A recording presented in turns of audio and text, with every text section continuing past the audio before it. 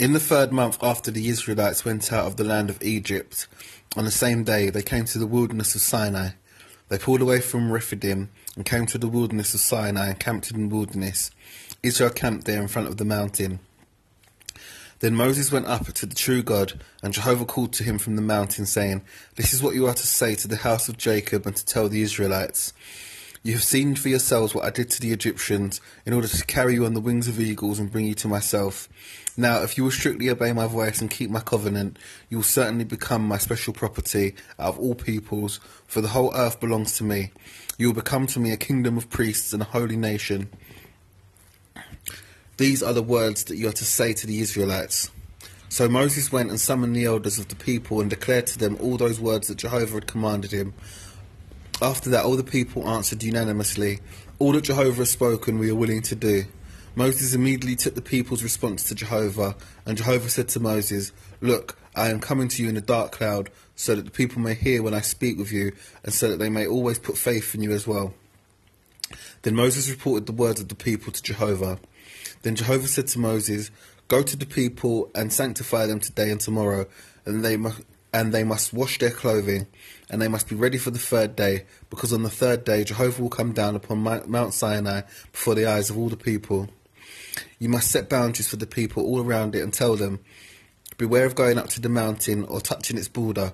Anybody touching the mountain will surely be put to death. No hand is to touch him, but he will either be stoned or be shot through.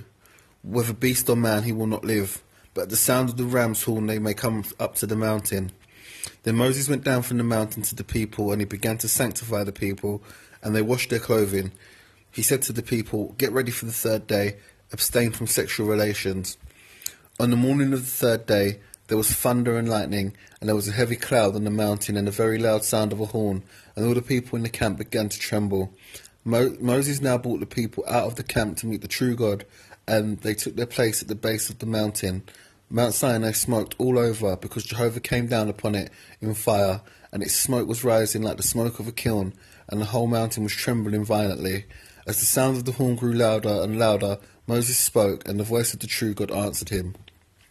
So Jehovah came down upon Mount Sinai to the top of the mountain. Then Jehovah called Moses to the top of the mountain, and Moses went up. Jehovah now said to Moses, "Go down and warn the people not to try to force their way through to look at Jehovah, or many of them will perish. And let the priests who regularly come near to Jehovah sanctify themselves, so that Jehovah may not strike them."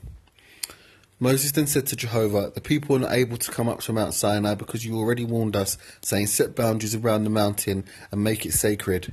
However, Jehovah said to him, "Go, descend and come back up, you and Aaron with you, but do not let the priests and the people force their way through to come up to Jehovah, so that he may not strike them." So Moses descended to the people and told them. Then God spoke all these words, "I am Jehovah your God, who brought you out of the land of Egypt, out of the house of slavery. You must not have any other gods beside me. You must not make for yourself a carved image or a form like anything that is in the heavens above, or on the earth below, or in the waters under the earth. You must not bow down to them, nor be enticed to serve them. For I, Jehovah your God, am a God who requires exclusive devotion, bringing punishment for the errors of fathers upon sons, upon the third generation and upon the fourth generation of those who hate me, but showing loyal love to the 1,000th generation of those who love me and keep my commandments. You must not take up in the name of Jehovah your God in a worthless way, for Jehovah will not leave unpunished the one who takes up his name in a worthless way. Remember the Sabbath day to keep it sacred. You are to labour and do all your works for 6 days, but the seventh day is a Sabbath to Jehovah your God. You must not do any work, neither you, nor your son, nor your daughter, nor your slave man, nor your slave girl, nor your domestic animal, nor your foreign resident who is inside your settlements. For in 6 days Jehovah made the heavens and the earth, the sea, and all that is in them, and he began to rest on the seventh day. This is why Jehovah blessed the Sabbath day and made it sacred. Honour your father and your mother, so that you may live a long time in the land that Jehovah your God has given you. You must not murder. You must not commit adultery. You must not steal. You must not testify falsely when you are a witness against your fellow man. You must not desire your fellow man's house. You must not desire your fellow man's wife, nor his slave man, nor his slave girl, nor his bull, nor his donkey, nor anything that belongs to your fellow man. Now all the people were witnessing the thunder and lightning, the sound of the horn, and the mountain smoking, and seeing this made them tremble and stand at a distance. So they said to Moses, "You speak with us, and we will listen, but do not let God speak with us, for fear that we will die." So Moses said to the people, "Do not be afraid, for the true God has come to put you to the test, in order that you may fear of him, in order that the fear of him may continue with you, so that you may not sin." So the people kept standing at a distance, but Moses went near to the dark cloud where the true God was. Then Jehovah said to Moses, "This is what you are to say to the Israelites. You have seen for yourselves that I spoke with you from heaven. You must not make gods or silver alongside me, and you must not make gods or gold for yourselves. An altar of earth you are to make for me, and you will sacrifice on it your burnt offerings, your communion sacrifices, your flock and your herd in every place where I cause my name to be remembered. I will come to you and I will bless you.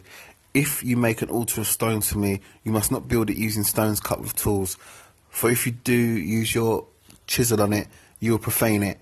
And you must not go up to the steps, and you must not go up by the steps to my altar, that your private parts may not be exposed upon it."